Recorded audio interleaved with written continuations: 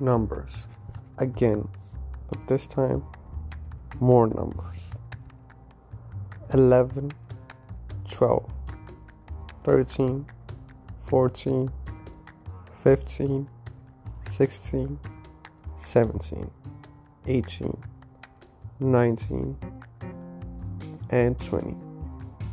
I did not forget 20 because 20 is a number just like the rest. And you have to understand, when something is a number, you have to say it and you have to write it. Now, just like the previous numbers from 1 to 10, you can do all types of things with numbers. You can add them, still, subtract them, multiply them, and divide them. It's just like 1 to 10. But this time it's 11 to 20. It's not 20 to 30. That can be the next episode. And it's not 1 to 10, which was the previous episode.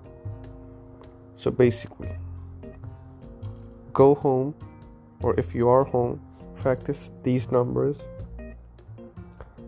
And if you want to learn more about numbers, let me know, and I'll keep it going.